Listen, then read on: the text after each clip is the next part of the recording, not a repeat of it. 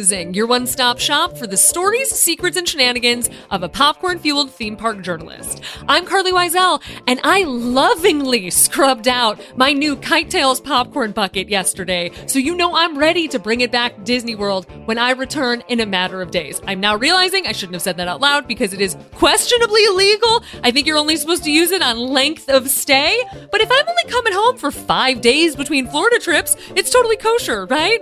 Right? Oh my God, am I going to be thrown in Disney jail? I don't want to go to Disney jail.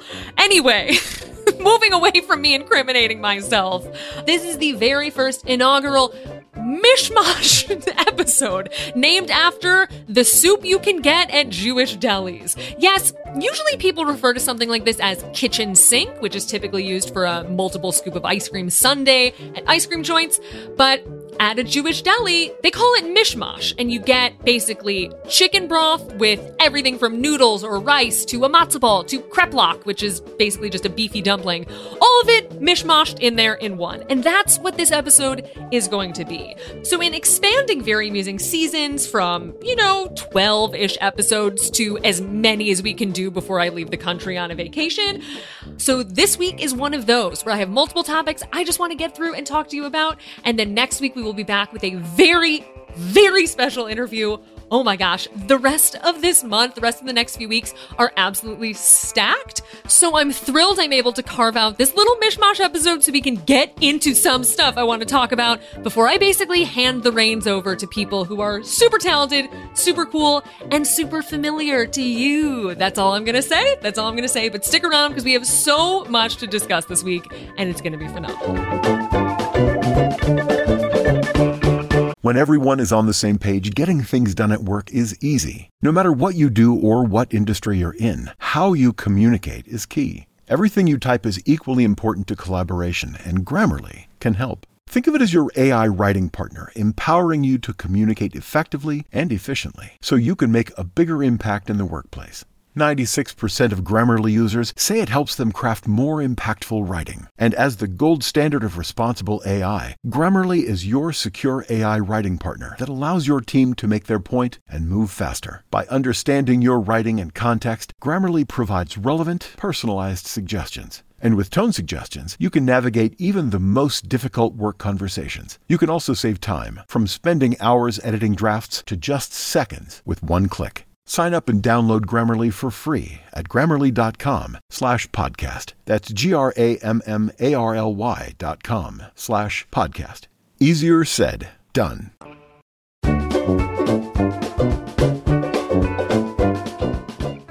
Welcome back to our Mishmash episode. It's a bit of a trip report, a little bit of an insider's look at a nutty trip cross-country, and essentially a recap of things I'm thinking, feeling, and what it's like at the parks right now coast to coast with so much coming back online. We begin at Disney's Coronado Springs, where I stayed on this recent trip, and I have a lot to get off my chest about this hotel, even though I've stayed there many, many times. It's been a minute, and I just gotta say, if they ever wanted to reshoot the film Labyrinth, they could surely do it here, because that place has the most convoluted naming, numbering room system I've ever seen. I've never gotten so turned around and lost, save for one specific trip at Port Orleans Riverside, where I just could not find my room and needed assistance. I've never struggled as much as I do to find where my room is at Coronado Springs. I don't know what it is about those buildings where they all look different but exactly the same. I was on the 4th floor this stay of Casitas, and Casitas are supposed to be like the closer one, the easier one, the less confusing one. No, my friends. No. I went a different route to my room every day. I found a faster route like the 8th time I finally went to my room. Those rooms are indistinguishable from each other, and I'm convinced like if you dropped me in there Legends of the Hidden Temple style, I would never find my way out. I would never find it to that brass monkey or whatever the heck that thing was. The rooms were redone a few years back, so I will give them praise for that. Interiors are good. They're not as like silly and dated as they once were in recent memory. But I gotta tell ya, I really don't love being on an external walkway. And I think part of that is because I travel alone, so it feels deeply unsafe. But I also feel so exposed. You know what I mean? Like your window out into the world is of a person just walking past your room, peering in on your little life. And I don't really love that. I feel so exposed that I always close the drapes, and then I'm just in darkness every night and every morning. And it's not a good feel. The rooms now are nice to be in. The bathroom redone is so good with the closet, and it's nice. There's a lot of storage. There's a lot of stuff. It's very nice. I still got a tiny little bottle of lotion, so I was pleased. But I don't know. The vibes are off, save from the design. It just feels a little like you're never going to make it out of your room back to the lobby because it's so far away and so confusing. Now, back in the new main lobby, which is where Grand Destino Tower is, I find it very funny that they have those future elevators, which, again, I've stayed in Grand Destino Tower before. I do really, really like Grand Destino Tower, but it's just hilarious to me because I haven't used one of these elevators in a year and a half, 2 years. It's a long time. And I know they're efficient and I enjoy using them because I know how to use them. But why? Just why? Why are we making grandparents learn an entirely new elevator system just to go downstairs and get a Pinot? You know what I mean? They're not for everyone. And if you understand them, they're quick and breezy and very convenient. But if you don't, good luck getting your whole family in one of those before time runs out. Now, the only other place I've ever encountered these future elevators was at Hearst Tower when I was interning at Esquire, which makes sense. We're talking a New York City business. We have hundreds and hundreds of people arriving at the same time who need to go to about 20 different floors. It makes people go to their offices and go to their desks more quickly. So for efficiency's sake, and I guess for profits to get people to their desks, it makes sense.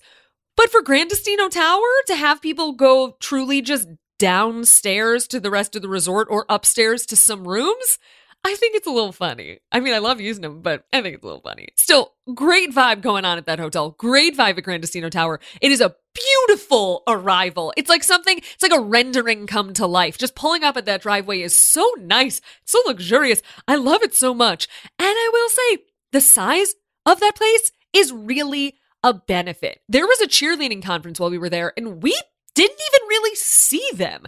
It's so big that it kind of sucks up and holds so many people that the conference people or the expo people or whatever's happening there don't really take away from the vacation vibe, which I really appreciate and is possibly one of the only negatives I have for my ride or die hotel, the Walt Disney World Swan and Dolphin. I did get there, but man, oh man, heed my warning and block out more time for you to find your room. Now, if you follow me on social media, you know I spent most of my trip with my friends and colleagues, Brooke McDonald and Shay Spence. And Brooke and I, our first night, got drinks at the Dahlia Lounge. This is the bar at the top of Grand Destino Tower at Disney's Coronado Springs Resort. I'd previously eaten at Toledo Tapas, steak, and seafood, part of that absolutely infuriating SEO name structure that Disney began to employ a few years back, which I understand if you're searching Tapas Orlando, you want your restaurant to come up. Hate saying it out loud though. But I really didn't love that restaurant, and I have not been back since, which I think proves that I didn't think it was that great. And restaurants like that are expensive, so not worth the money. If you're spending money on a big meal at Disney World, you want it to be exceptional. You were on vacation, you were spending a lot of money, and I'm never going to steer you the wrong way. So Brooke coaxed me into getting a drink at the adjacent bar, which I told her, like, the runoff feelings I had from the restaurant next door kind of affected my my perception of the bar, to which she said, they're completely different. And I said, yes, I know, but I still feel strongly. But she convinced me, and I'm glad she did because it was a really nice experience. They were open super late. I think they were open until midnight. They had these really comfy couches to sprawl on, but take note that they only had about 6 sets of them. So if you're going at a busy time or for sunset or like before 10:30 p.m., unlike us, take note because it might be really tricky to get one of them and it might be a wait. I ordered a gin and tonic, which was pretty good. It was fine. It had a lot of bitter lemon in it, which isn't my favorite, but it was fine. I ordered 2 appetizers. One was an off-menu bowl of olives, and they gave us a lot of olives, and fried artichokes. Both were pretty good. Again, I had minor issues with each. Neither were the best I've had in my life.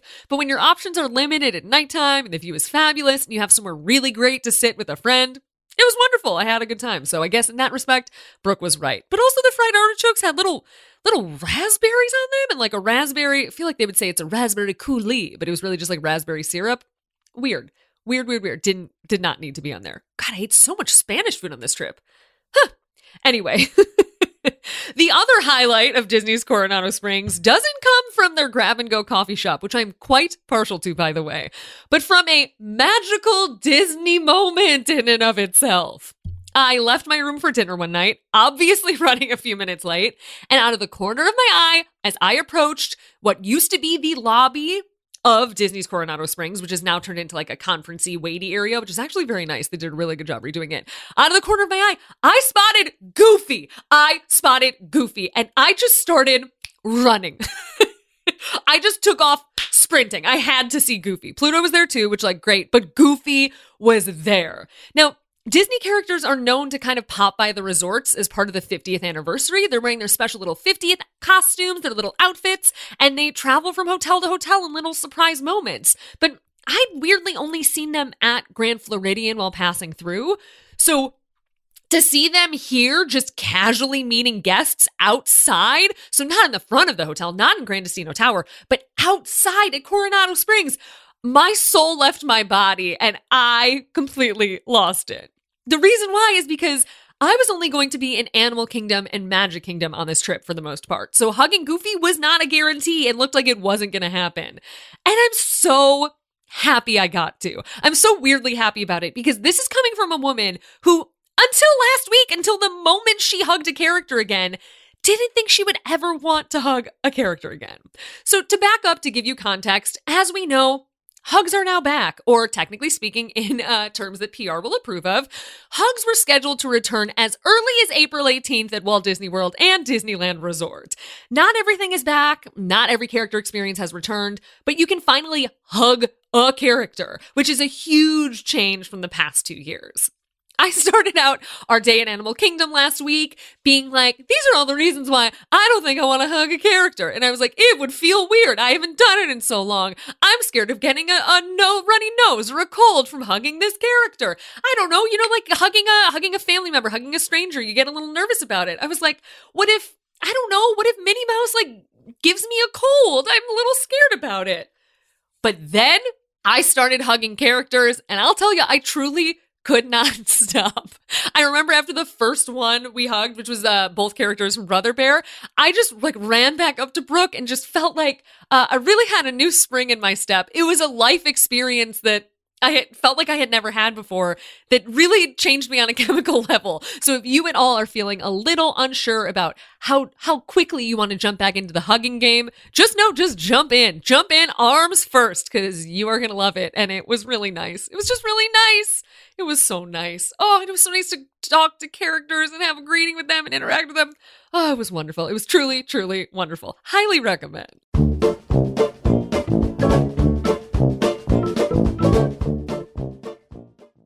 Anyone who's uttered the words Genie Plus knows firsthand that vacations require time, money, planning, energy. And if you put all that effort into enjoying your trip already, why not extend the highlights of that getaway into your everyday with FrameBridge?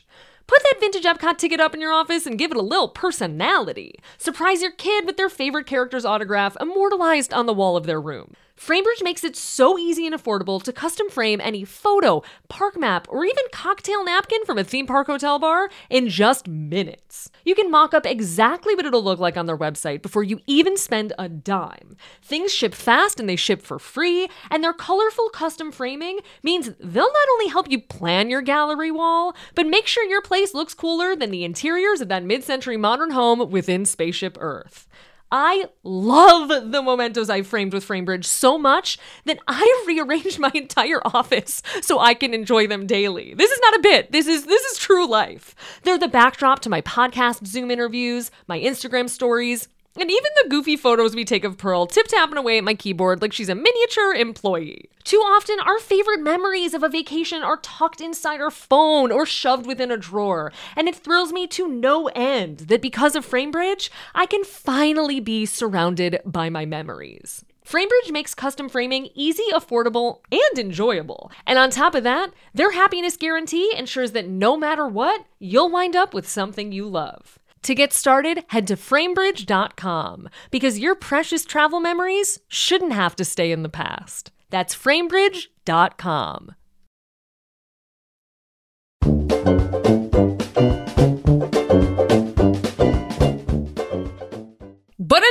characters, because one thing I do want to discuss from my trip that I didn't mention too much on social media yet is the grand opening of Salt and Straw, which is now open and scooping at Disney Springs.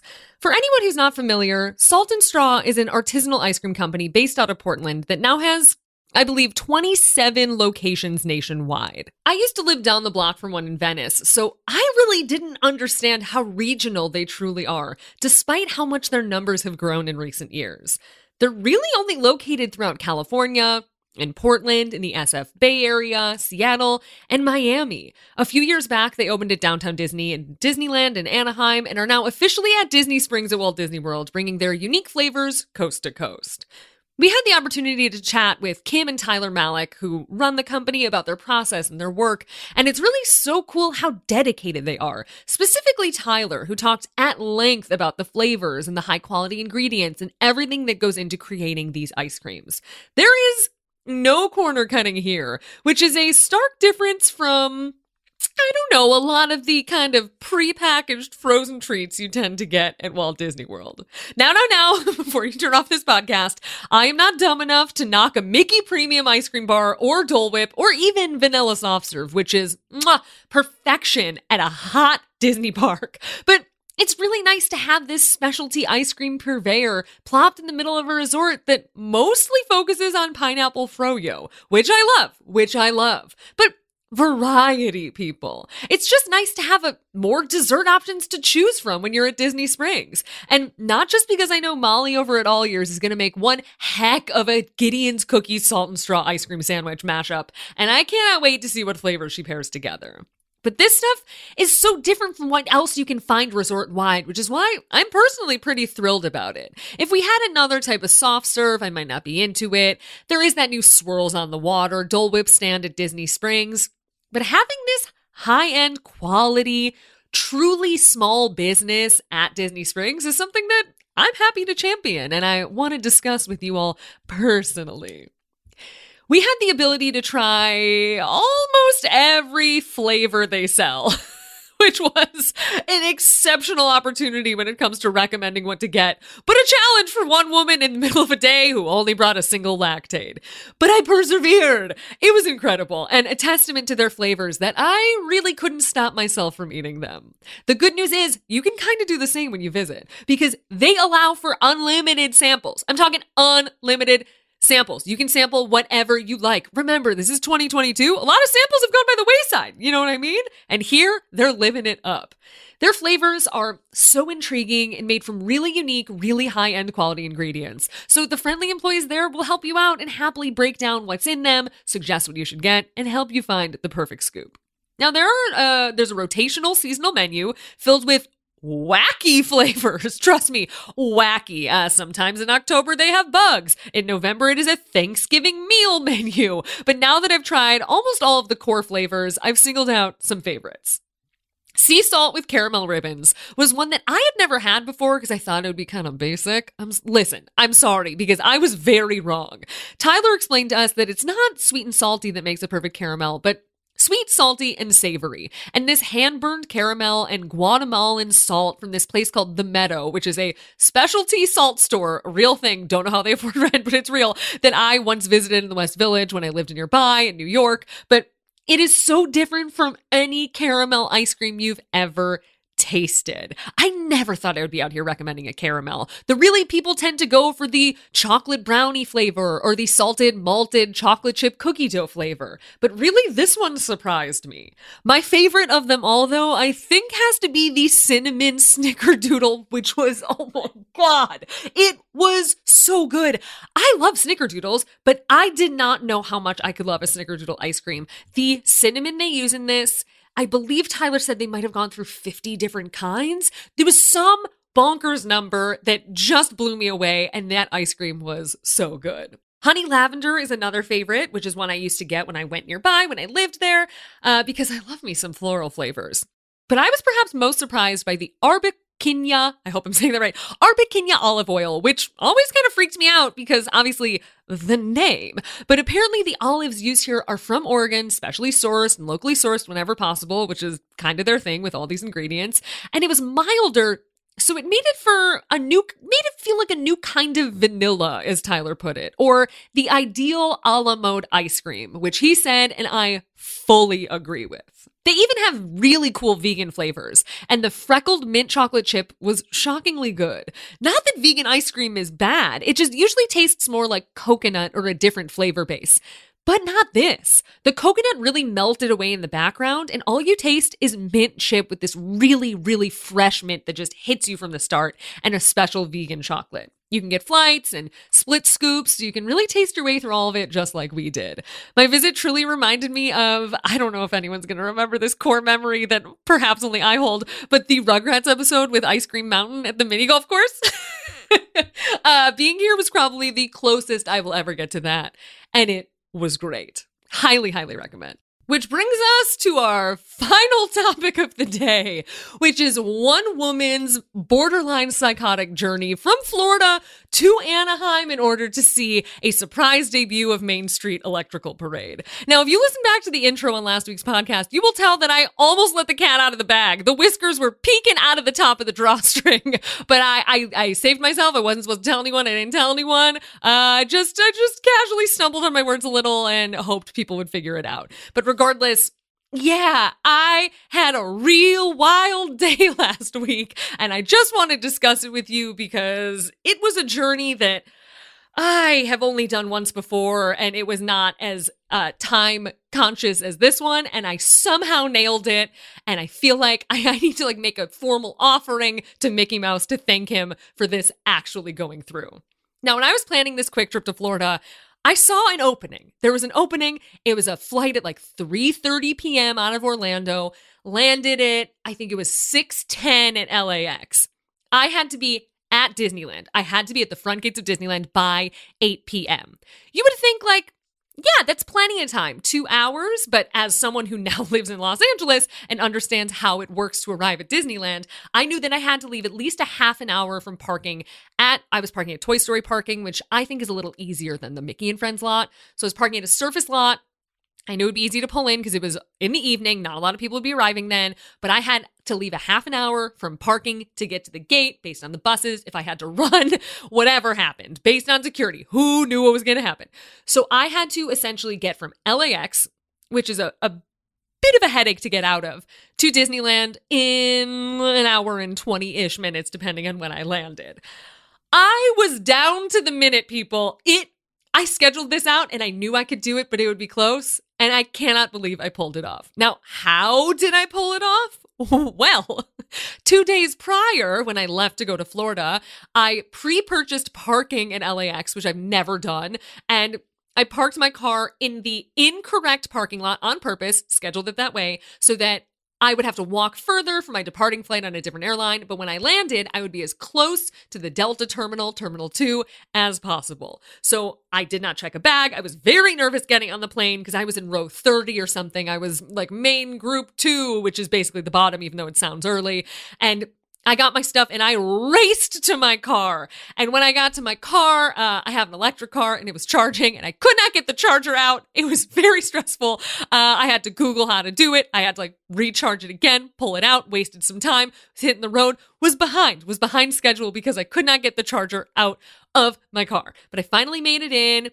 I gathered my stuff that I needed in the park. I put my suitcase in. I had to change before I was there, so I was ready to go. Had basically what I needed in my purse with me. Didn't want to forget my ID and blow anything up. So I left the airport and I started driving. I made it there. It was a miracle, except for when I had to slam on my brakes and the bucket of popcorn I was eating, that Kite Tails bucket of popcorn, went flying across my car and was filled with popcorn, which is very upsetting because I wanted to eat it. But alas, I made it to Disneyland. I had high hopes of just beating my schedule so much that I'd be able to stop at Portillo's and get a little hot dog. That did not happen. I pulled up to Toy Story parking and there was a sign that said, parking lot full. Now, when you're going to Disneyland for a media event, they'll usually give you a little parking voucher or a little thing that you show when you're pulling up to the parking lot and you say, hey, I'm here for this event. I'm supposed to park here. And they say, cool, great. So I pulled up and I was like, oh no, it's full. I immediately start texting someone who works at Disneyland being like, what do? I got to get to the parade.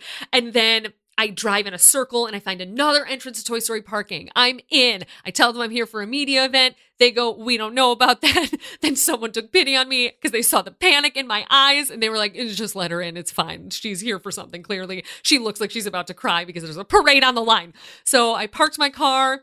I took the bus from Toy Story parking over, which was very efficient. I never usually take a bus. I always walk. Loved it. And I made it in. I got my ticket. I made it to Main Street and I got to witness the greatest show on earth. Now, it's no surprise that I love Main Street Electrical Parade. I think the soundtrack is incredible, which I will say they weren't playing it too loudly. I know my friend Bree says it always causes a headache, which I think is very funny, but it wasn't too loud. It wasn't overbearing. It was exciting, but it wasn't like, oh my gosh, this Baroque hoedown in my ears is going to melt my brain. It was wonderful. The only thing I will say is that in my memory, Main Street Electrical Parade moves a little more quickly than it does in real life. In my many memories of it, those floats are chugging down Main Street. And in reality, they were moving about 3 miles an hour. So that was a surprise that I had misremembered it. I thought it was a party with all these like bugs and turtles and snails swirling around and just doing little donuts. But alas, it was slower than I thought. But something I didn't remember as clearly, which was incredible, was all the noises that all the bug floats make. I knew it, but I didn't have it in the front of my memory. It just didn't live on in my brain. And hearing all the little floats just squirm in front of us and do their little circles and swirl back and forth and make like little noises like they were real creatures was, phenomenal. Now, I haven't really discussed the new finale float too much with people. I appreciate that they innovated it. I think it's cool that they added new characters in it. I don't necessarily love the way the float moves, if that makes any sense. I love the design of it. And I, for one, really like the design of kind of the small world aesthetic of these characters in doll form. But you have to understand, when you're sitting on Main Street and this float moves by, the figures, so let's say Moana, let's just say Moana. Moana is kind of shaking, but not in like a cute bopping back and forth way, in a way where it's like, girl, you okay? Like, are you, like, you're glued to this structure, right? You're attached, you're not going to fall off. They just move in a stifled way that isn't as seamless as I thought it would be. It's kind of like a bobblehead that isn't freely bobbling back and forth. But I think it's very cool that there are different characters and scenes on opposite sides. So I only saw half of it. So I basically have to go back and see the other side. But being there for Main Street Electrical Parade was a dream. I cannot wait to go back. I can't wait to try all the specialty food.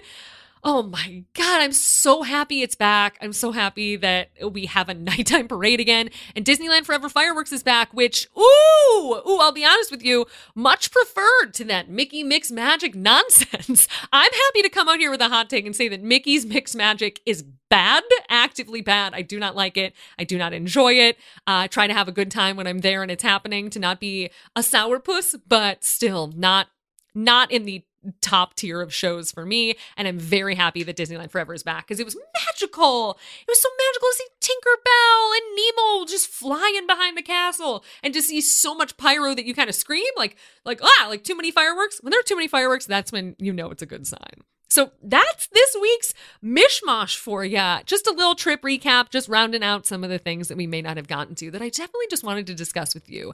And we will be back next week with a very special interview. No hints given, but if you are a fan of the parks and if you are a fan of Disney in general, the company as a whole, you will enjoy. Stick around. We have churros calls after this, and we have some good ones. We have some good ones this week. Some might even be Muppety. Ooh.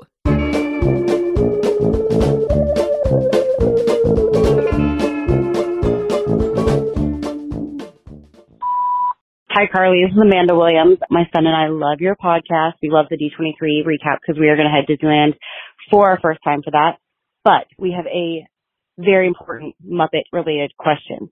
It used to be, I believe, that you could make Muppets at FAO Schwartz. Is there anywhere where you can customize a Muppet? Steven, would you want a custom Muppet? Yes. Yes, of course. Wouldn't everybody? I feel like if it was a thing, you'd have one. Let us know. Love your podcast. Have a great day. Bye. Oh, Amanda, it absolutely was a thing. And I definitely have one.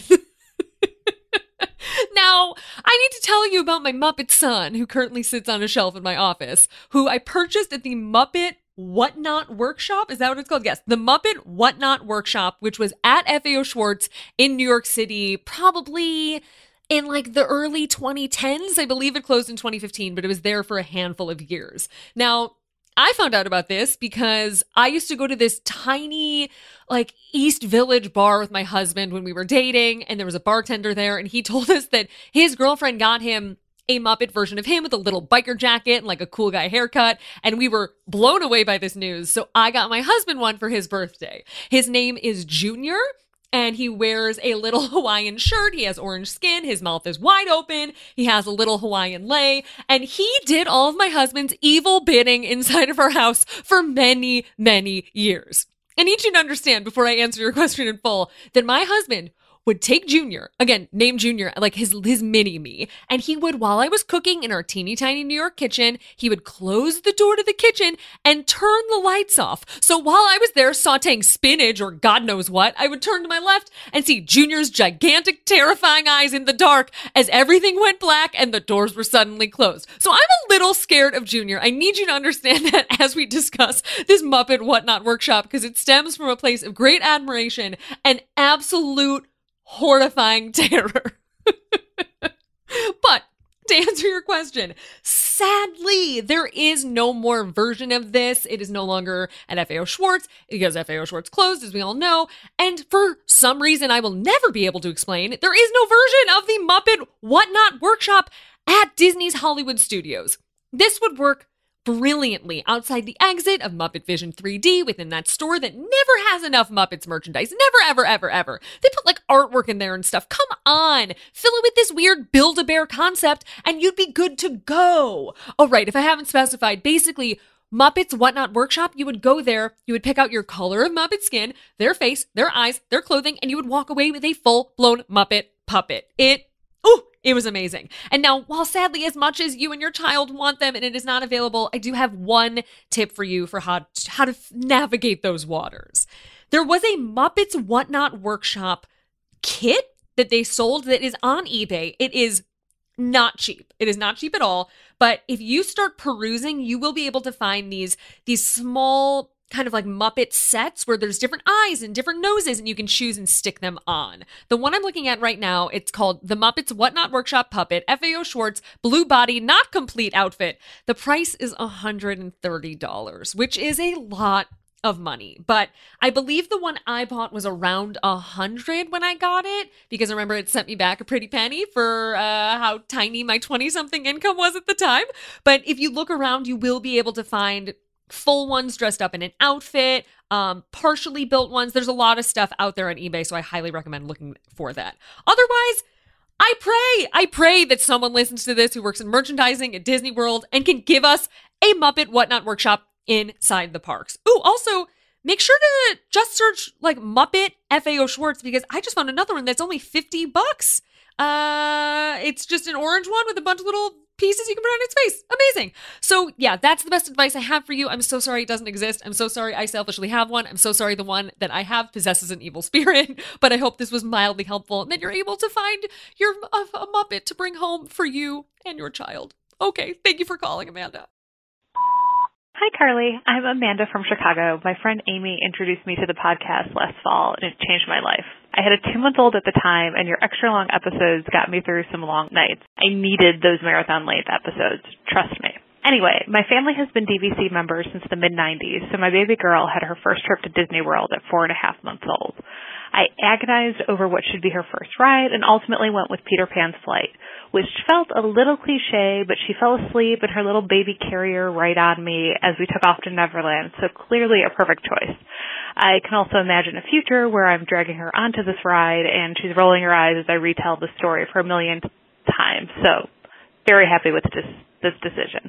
But I digress. My question for you is, setting aside all logistical hurdles and practical things, if you could take Morty to Disney World and strap him into a Baby Bjorn carrier, what would you choose for his first ride? Inquiring minds need to know. Thanks. Let me tell you the scream I let out when I heard this call. So with the way the Churros Hotline works, I'm emailed a little transcript whenever anyone calls in. Otherwise, unless you're my mother, which it stopped transcribing her calls because they're too long, I think. But regardless, I did not realize until I actually listened to this voicemail that the end was about Morty. I thought you were just asking about kids in general. So I was delighted to learn that I was able to brainstorm what ride I would bring my young, furry little son on. Now, Morty is very wiggly. He is a young Labradoodle. He has a lot of energy. So putting him in any sort of carrier or bringing him to a theme park would be a whole issue on its own. But if we're just playing pretend and we're not worrying about Morty just losing his mind at all of the snacks on the ground and all of the people everywhere, I think I would bring him on Winnie the Pooh because I think he would really like the Tigger bouncing section. I think he would be a little surprised by it, and he's very cute when he gets surprised. And also, Morty's kind of confused about windows and mirrors. He kind of registers them but doesn't fully understand what's happening. So I think the Heffalumps section, that whole psychedelic section, would be super fun for him. And also the attraction is quite short in length, so he wouldn't be suffering throughout the ride. Granted, as an obsessed mother who loves to hug him, my natural inclination is like, Spaceship Earth, then I could be with my boy for so long. But he would hate that, so that's out. I also don't trust him in any boat ride. He would not remain with hands and feet and paws inside the boat. So something like Winnie the Pooh seems like the best option, if not Peter Pan, because he would probably see another dog in the ride and then be like, we're kindred spirits. Anyway, I am so happy to hear you had a successful trip. I'm happy to hear you will be dragging your child on Peter Pan for the rest of your life. That's how it should go. But just to let you know, my mom and I like to go on it together because we both enjoy it. So you might not have to worry about that going forward. Anyway, thank you to your friend Amy for bringing you our way. And thank you so much for calling. Hi, Carly. This is Braden. First of all, love the new merch that I just got. It's so comfy, and I enjoy wearing it all the time. Second of all, I'm from Alabama, so I've only been to Disney World, and so I'm going to Disneyland in June, but I'm also going to Disneyland Paris next year. So I was wondering, do you have any, important tips for Disneyland Paris and the experience there?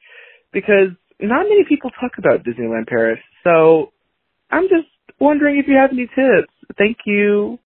Oh my gosh, so exciting. I cannot wait for you to go to Disneyland Paris. It is such a special park and so unique in many ways. Some good, some not so good.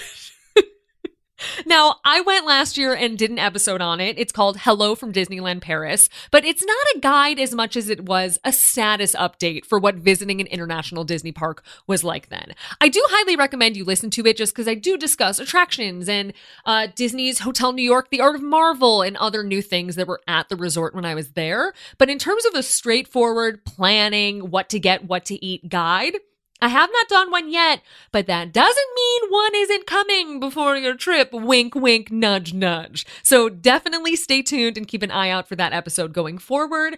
But in the meantime, if you are excited and you're like, I want to plan, my favorite thing to do when I go to a new Disney resort internationally is to go on their website and just look at every single thing. I'm talking every food stand, every single attraction, because usually I can watch a lot of YouTubes, I can watch a lot of Instagram stuff, but going through the actual website and looking at every single location in every single area just kind of fills me with joy, and that is where I really like to start my planning from. However, if you want to get into planning right now, there is one YouTuber I do recommend. I believe her handle is Sam4God. Oh, but the O is a 0. So it's, I looked Sam up and it started playing. It's Sam, number 4, capital G, 0D. And I find Sam to be so compelling. Before I went to Disneyland Paris, I would just walk on a treadmill and watch these videos back to back to back to back. I highly recommend it. There are other people too that I think you should watch that I will include in a guide going forward that I may or may not be doing wink, wink, nudge, nudge. But regardless, I think you should start there and just kind of poke around once you look through the website and figure out what you want to do and get excited. Have so much fun and stay tuned because there's going to be much more. Okay, bye. Hi, Carly. It's Alexandria. My husband Andrew and I are surprising our 2- and 4-year-olds with a trip to Disneyland to go to the Disney Junior Fun Fest that's at DCA on April 29th. The thing is, we haven't seen any updates since it was announced on March 2nd, So is it still happening? We're hopeful you might be able to help us find the answer. Thanks for all you do. We love the podcast. Bye. Hello! Yes, the Disney Junior Fun Fest is still happening on Friday, April 29th at Disney California Adventure. There hasn't really been much news since the initial Disney Parks blog post, but there is an official Facebook event page which might give you more information leading up until the event. On that page, they say that it is 10 a.m. to 4 p.m., and I would just go there and follow along to make sure that you know all the details in case anything else emerges. I will add that link in the show notes, but otherwise, I hope you have the best vacation and have so much fun at Disney Junior Fun Fest.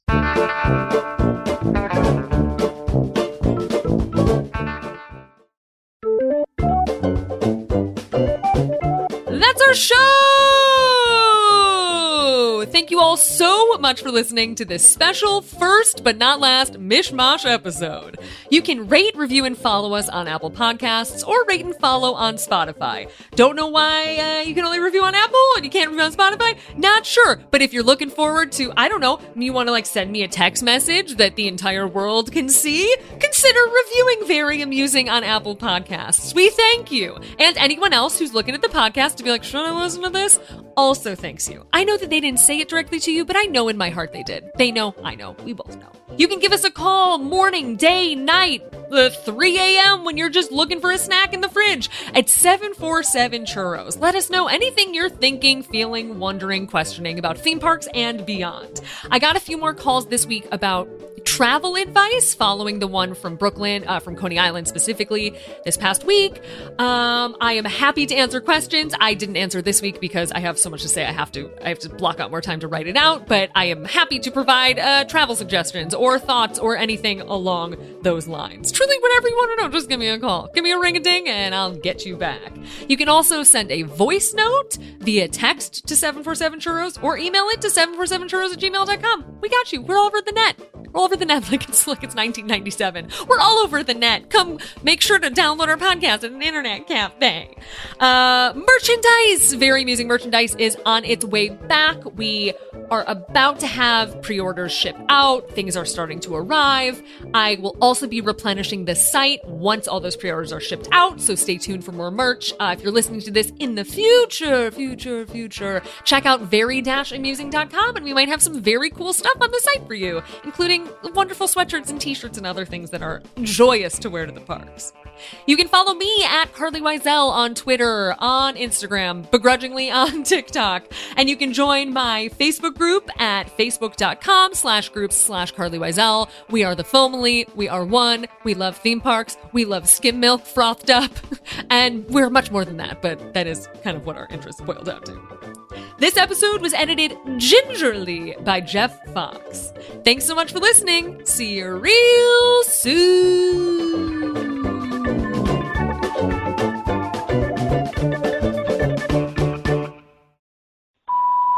Hey, sweetie, it's Mom. Okay, this might be just my favorite Very Amusing episode ever. First of all, Chris, I didn't know his name was Chris. I think when I even write on his TD Explorer, I say TD. I didn't know his name was Chris. But anyway, he is so delightful. I watch all his videos because he goes in a store and he doesn't just zoom through all the merchandise. He stops at each item, which is, I love that. But I would never private message him to get one. Don't worry, I would never do that. Thought about it, but I would never do it. But he's really sweet, and he explained the Toy Story, the new hotel, so nice that I'm dying to go because I can picture you and I in matching pajamas with our matching slippers, our Very Amusing sweatshirts, running down the hall to the mirror in the toy box and taking pictures. I love that. I love that. I want to do this, and hopefully one day we will go to Tokyo. I know that we were trying, but under the circumstances, we're going to have to wait a little bit longer. Okay, now to my favorite part of the podcast. I'm sorry, Chris, yours was great, but this is good. Tammy, my darling. Oh, my God. So this is going to be for Tammy and friends. You made my day. I was crying when I heard that. I only played it back 3 or 4 times. I want you to know I love you. I am so proud of you, Tammy. You picked up the phone, you called, you made an old lady's day really, really nice.